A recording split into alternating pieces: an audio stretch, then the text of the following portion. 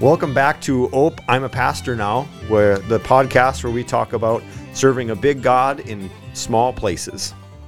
Thanks, Mike. We're so glad to be here today. I'm Joey. Like I said, here with my friend Mike, we are both pastors in rural towns in north central Minnesota. We believe that Jesus rescued us and God created the church to help us love God and love our neighbor.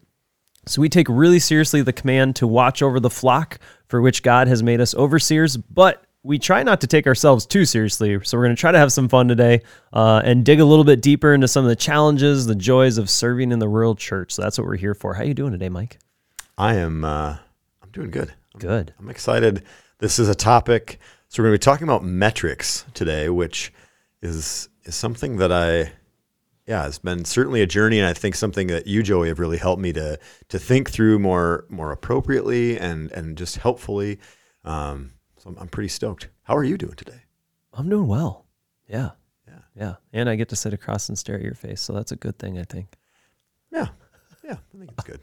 So we are talking metrics today, and what do we mean by that? We mean metrics that we use in ministry to define or to measure success. And so sometimes this can be a really hard question to answer. Like, how do we define or measure that success?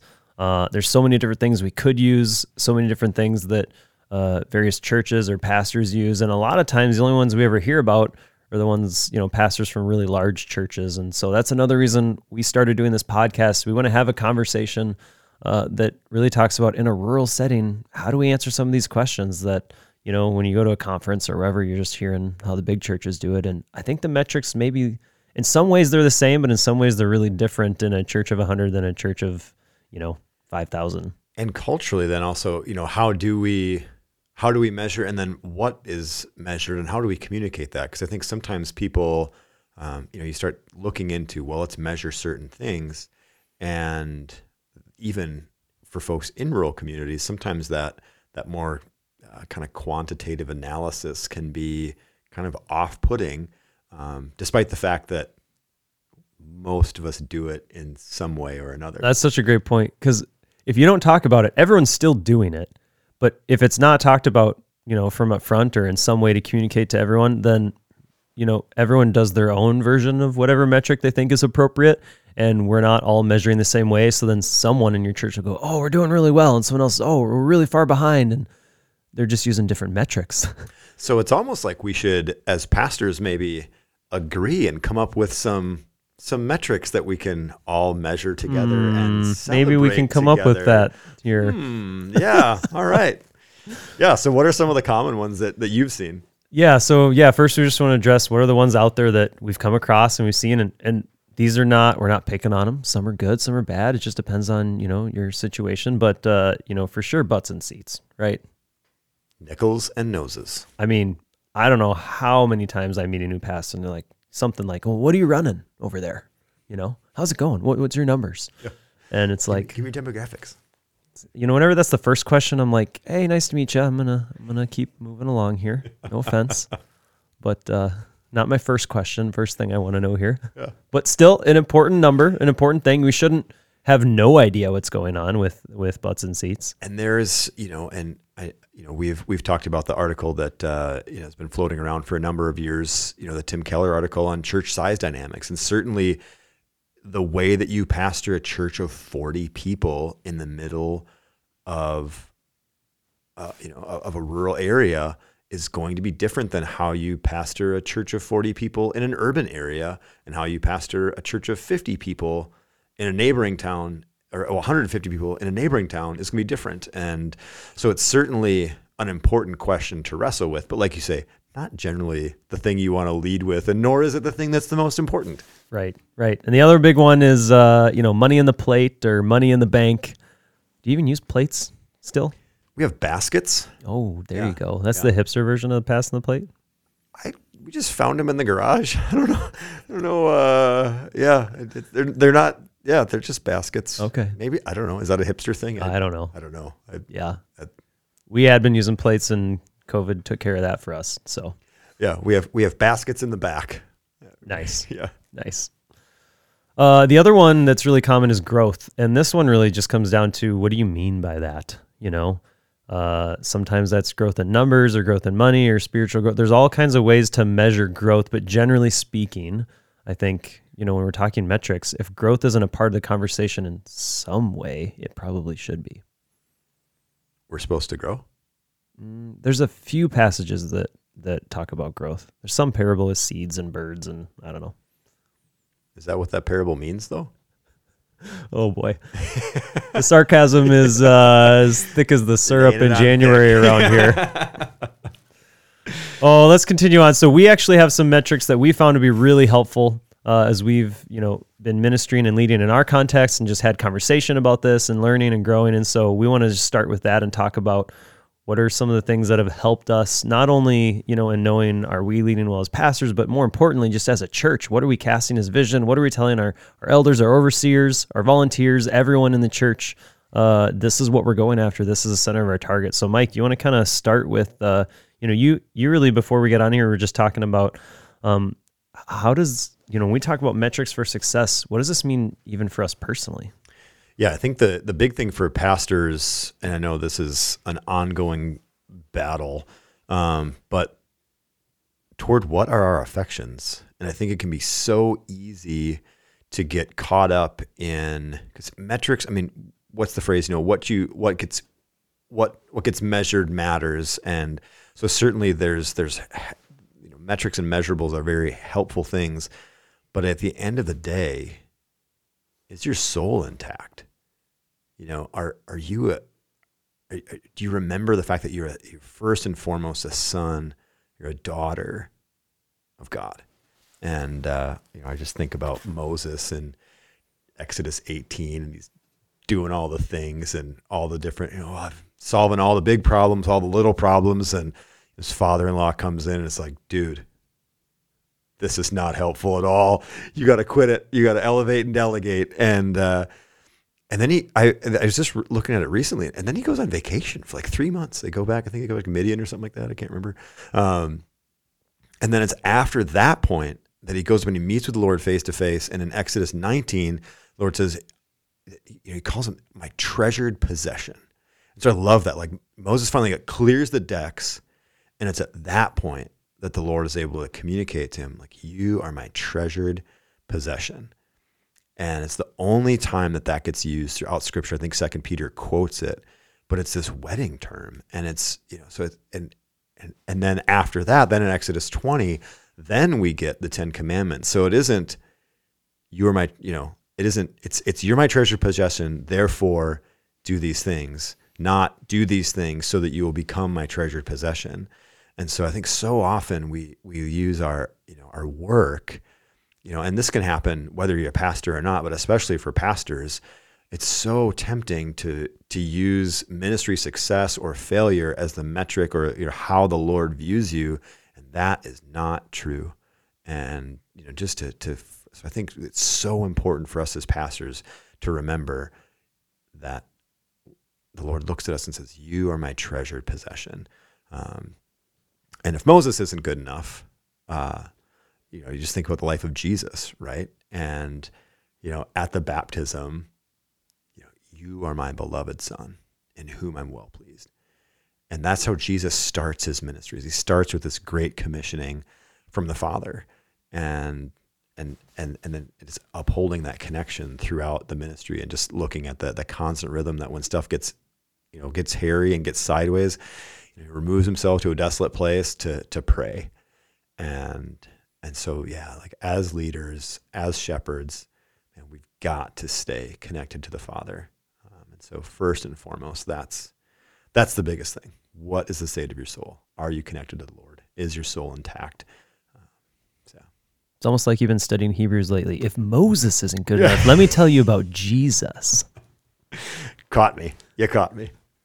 No, absolutely. I mean, we've seen, in the last couple of years especially, there's been a significant increase in pastors who are leaving the ministry, not just pastors, vocational ministry leaders who are stepping away. And some of it's burnout, some of it's politics, some of it's COVID, whatever, you want to attach to it. But at its core, all of it really does come down to, are we understanding ourselves as this treasured possession? And you can understand that and still step out of ministry. But I think when we have a really healthy relationship with our identity in Christ and knowing who we are and knowing what he thinks of us, that is the only way we can really be equipped to serve and to go and to do where God is pointing and what God is asking of us. Because without that, we can easily lose our way. And then that's how you end up with certain metrics that just don't make any sense or are not reflective of Scripture. When we lose our way in our identity in Christ, then we start measuring things that just don't matter. Yeah, so it's starting with that, receiving the affection of the Father and having our affection for Him grow, and then helping others do that. And I think that's when we disciple from that standpoint, from that, not coming at it from, we just need to, go through the numbers, get through the punch list, but even as thinking in Acts when Peter and John are arrested and they release them and they go, quit talking about Jesus. And they're like, we're just going to talk about what we've seen and heard. And when the affection of the Father is what you've seen and heard and experienced, that's when, that's my favorite, then all of a sudden discipleship becomes very easy because you're just like, I'm just going to tell you about what God has done in my life. Oh yeah. Yeah. You're not having to dig. You're not having to go, all right, what's the right thing to say? Yeah. When you speak from experience, and that's probably one of the more convincing ways to communicate, to talk to people about Jesus. When you're speaking from experience, what God has done in your life, instead of just sort of this, theoretical, like, well, I read this in a book and here's an ism or an ology. You should study it and memorize more scripture, and then, everything will be fine. Oh, okay. Yeah.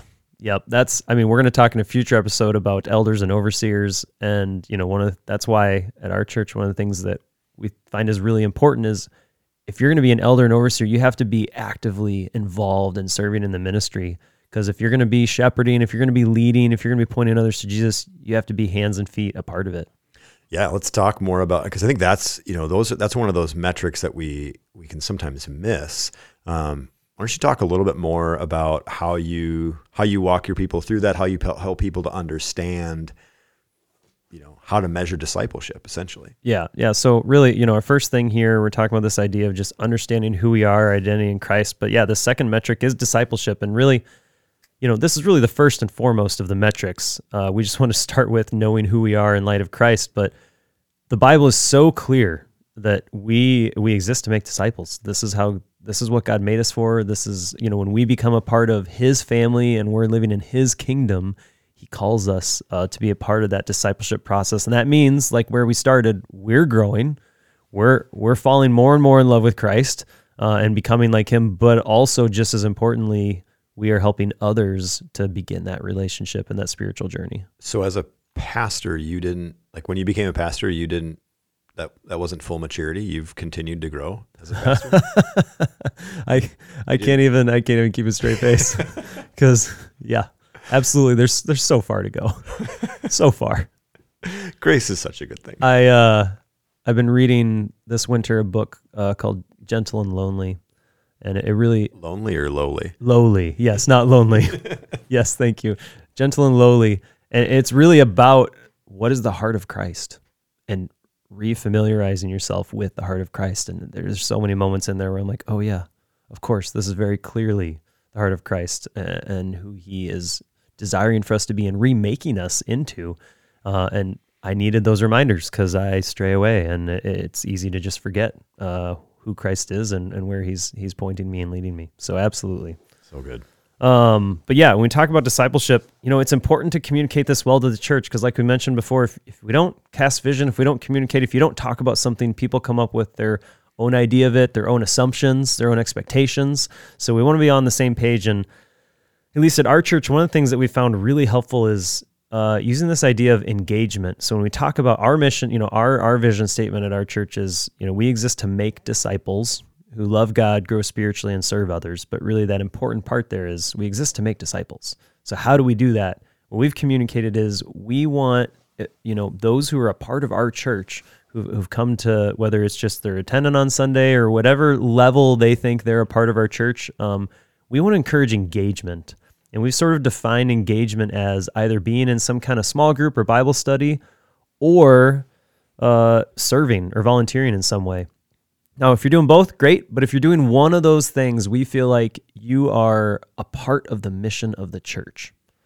And so that's just one way for us to have a metric. So we've started to keep track of, who's in which small group Bible study and who's volunteering over here. And we look at, the whole list of who we know is connected to our church. And if someone's not engaged as overseers, we want to come alongside and shepherd them and say, hey, we feel like this is really important for us as we look at Scripture. How can we be a part of the mission that Christ has given the church, and the mission that he's given our church here, our local church, is to be engaged in these ways. And so we feel like that's a way we can shepherd and make clear our metrics. Yeah, it sounds too, it's kind of that old bonded versus center set of, not just who's in and who's out, but what's the trajectory?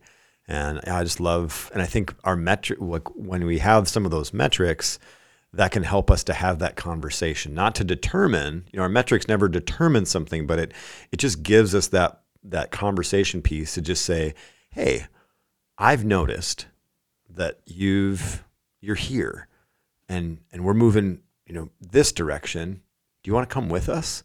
And, it's always been interesting, I think, in those discussions where you discover, sometimes it's a character thing. But so often it's a competency thing where they just go, I just didn't know how to plug in. And, we can try all we want to try to make it as clear as possible. But, as the old phrase goes, clarity rarely carries the day. And, but yeah, I think and so in those ways, that's when those metrics can be helpful, just to have a very objective conversation and move, because it's all about what's the trajectory. Is somebody heading toward Jesus? Great. How can we clear the path to make sure that that's as simple as possible? And it's so hard to measure. When we talk about this piece of spiritual growth or this trajectory, I love that image of the bonded and centered set. The bonded set is really, if you're not familiar with this language, it's are you in or you out? It's a framework for understanding, what qualifies me to be in versus what qualifies me to be out, and going around and identifying that, versus a centered set where it's, what are you moving towards? And we feel like, we've talked about that exact, imagery in our church of we want to be moving towards Christ.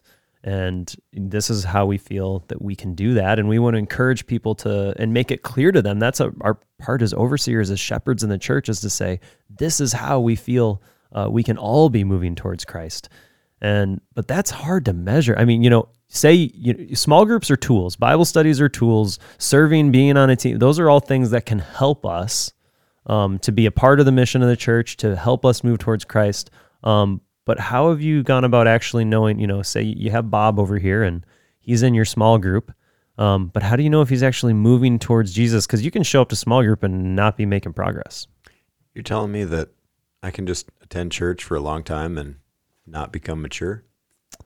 At some church? No, I'm just kidding. Yes, of course.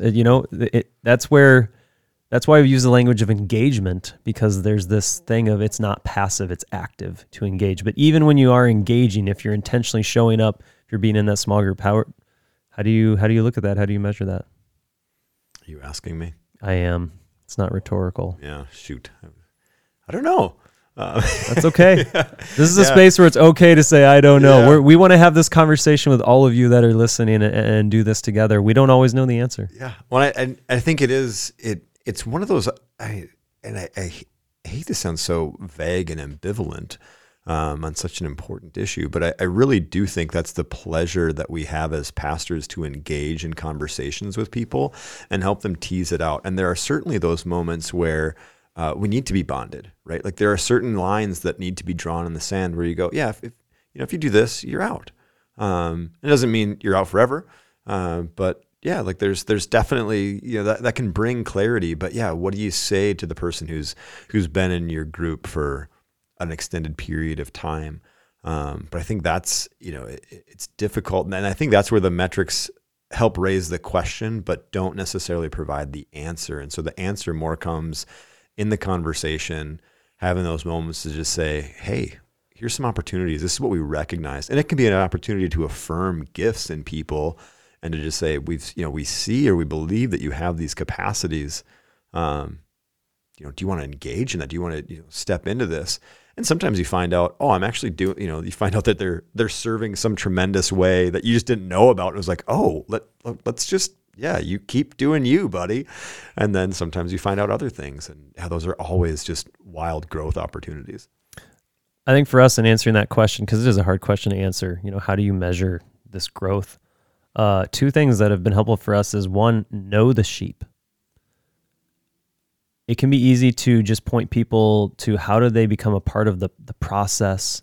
If you're going to be really sort of crude about it, the machine, if we Totally. And just think, well, if you get in there, it's going to magically help you to grow. But we know that God and the Holy Spirit, these are the things that help us to truly grow. It's no program, it's no process. But if we know the sheep, we can know if they're growing. And that doesn't mean, Pastor, sometimes we hear that and we think, all right, I have to know, like really know every sheep. And no, I don't think so. It depends on, if you got a church of 20, sure. But, when you have a church of 6 million like Moses, yes. Turns out you can't know them all, and it's bad if you do. The sheep need to be known. They don't all need to be known by you. And so that's an important part of just the culture of the church. Is it set up in such a way that like every sheep can be known and be cared for and have someone who cares about their spiritual growth and is looking out for that? And sometimes that comes in the form of small group leaders. Sometimes it can be the leader of the, if you have like a hospitality team or a women's ministry or whatever it is, and the leaders of those groups, if they have in mind that I'm a shepherd here in this role and I care about the spiritual journey and the spiritual condition of those that are helping me lead or volunteering or attending, that's an important culture piece in the church to keep in mind. So the first thing is just, is there a culture in your church where it's important for the sheep to be known? Yeah. How do you feel like you guys do that? So I think for us, it's, we do groups and we're also looking at different, kind of going through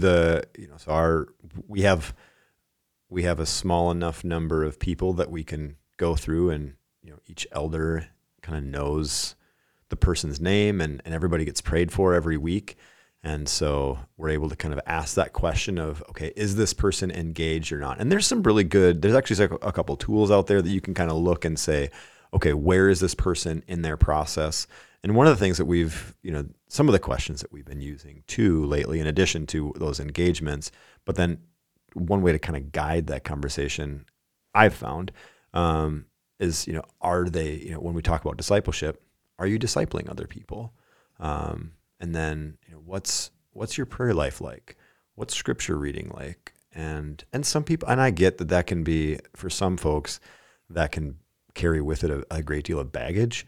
I've talked to, we've got a few folks that we've had to work through that with, of just, you got to be careful about what you're saying. But I'm always amazed. I look through church history and you just see the simplicity. And I think you and I've joked about this of, even going, okay, how do you train leaders? What do you do? And you look throughout church history, it's like, well, we get a bunch of them in the room together, pray, and then read the scriptures and pray more. And by golly, if the Holy Spirit doesn't just absolutely transform our lives through the ministry of the word and prayer and time and patience and the Holy Spirit, it's incredible. Yeah. So the first thing is, know the sheep. The second thing that I found helpful is testimony. And this can come in a lot of different forms. Some of it is you sit down, you have coffee, and you're just asking, how's your life going? How's your spiritual journey going? You can sort of find out through that. But also, when people have opportunities, whether it's to share in front of a small group or at a smaller event, a men's or women's event, or in front of the whole church, whatever that looks like. But when you really hear someone's testimony of what Jesus is doing in their life, you learn a lot about where they're at. I mean, I know if I was sharing my testimony at 17 years old versus today, you'd hear very different things come from me and how God has worked in my life. And you'd be able to discern and hear my level of maturity and growth and clearly see, I think, from when I was 17 to now, it's a different place I'm at in my journey. So when we are regularly having opportunity for that testimony of some kind, that sharing, we get to hear the hearts of people and kind of know how God is working in them. And it's not a perfect science, but it is a way, I think, to have, sort of a benchmark or a point where we can look and say, hey, we see what Jesus is doing in their life and where they're at right now and what's important to them. And I think it's always a good reminder too, whenever I hear people's testimony, I go, oh yeah, I have changed. I look back absolutely. Go, man, 17-year-old me, that was kind of a mess. Yep. We're not even going to go down that storyline, but yeah. absolutely. And yeah, testimony is so great. It's so encouraging to the body. So as many chances as we can to have it, I think, is just a blessing. The last thing we want to talk about just in metrics, and this one, we both agreed it's kind of less important, but it's not something that should be ignored or left behind. And that is just perception in the community. Pick your name of the church and throw it out into your community. And what does the community think about that? How do they react when they hear it? Some of them might just be like, what church? I didn't know that one a lot. Didn't know that one was there. Yep. Where's that? Yeah. Is that over by the, you go take a left at the barn and a right at the old McDonald's?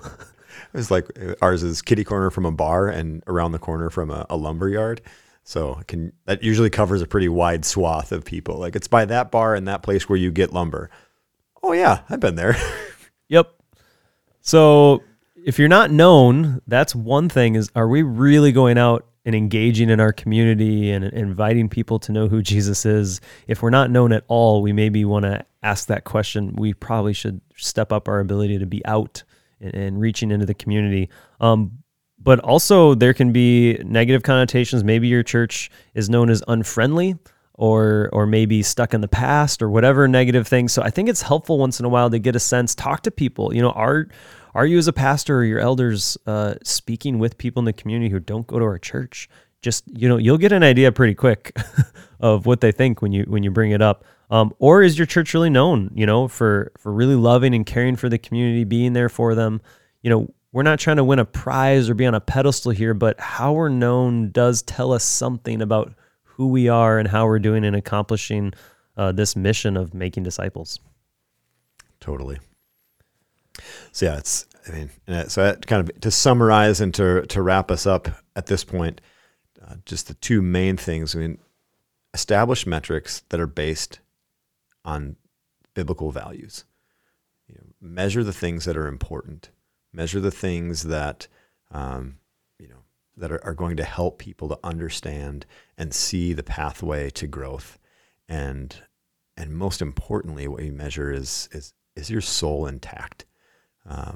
We start this journey with the end in mind. So, especially as pastors, man, I just don't get caught up and overly bogged down in what the latest and greatest survey or podcast or whatever you just heard is telling you that you should measure and find out what's important. But just to remember that the Lord has called you his treasured possession, and that it's his affection for you, that's what matters.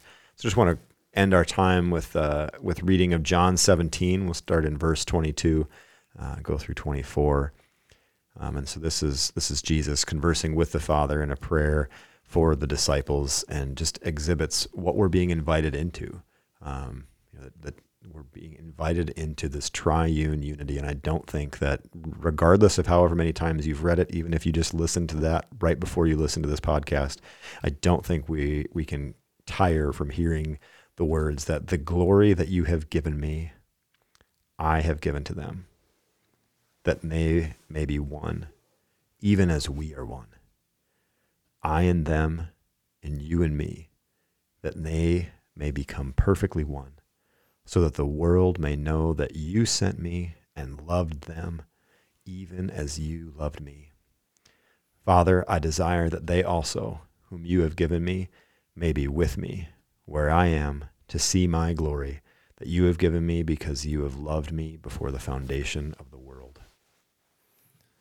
Well, let's just close in prayer. Father, we thank you that you have given us a new identity in your Son, in Jesus Christ, that we don't have to wonder who we are or how much we're valued, but we know that we can look to Jesus. We can look to your word to see that we are treasured possessions, that you love us so deeply and so dearly that you came down to this earth. You humbled yourself to live this incredible life that ended in this ultimate sacrifice so that we can find that identity as your treasured possession.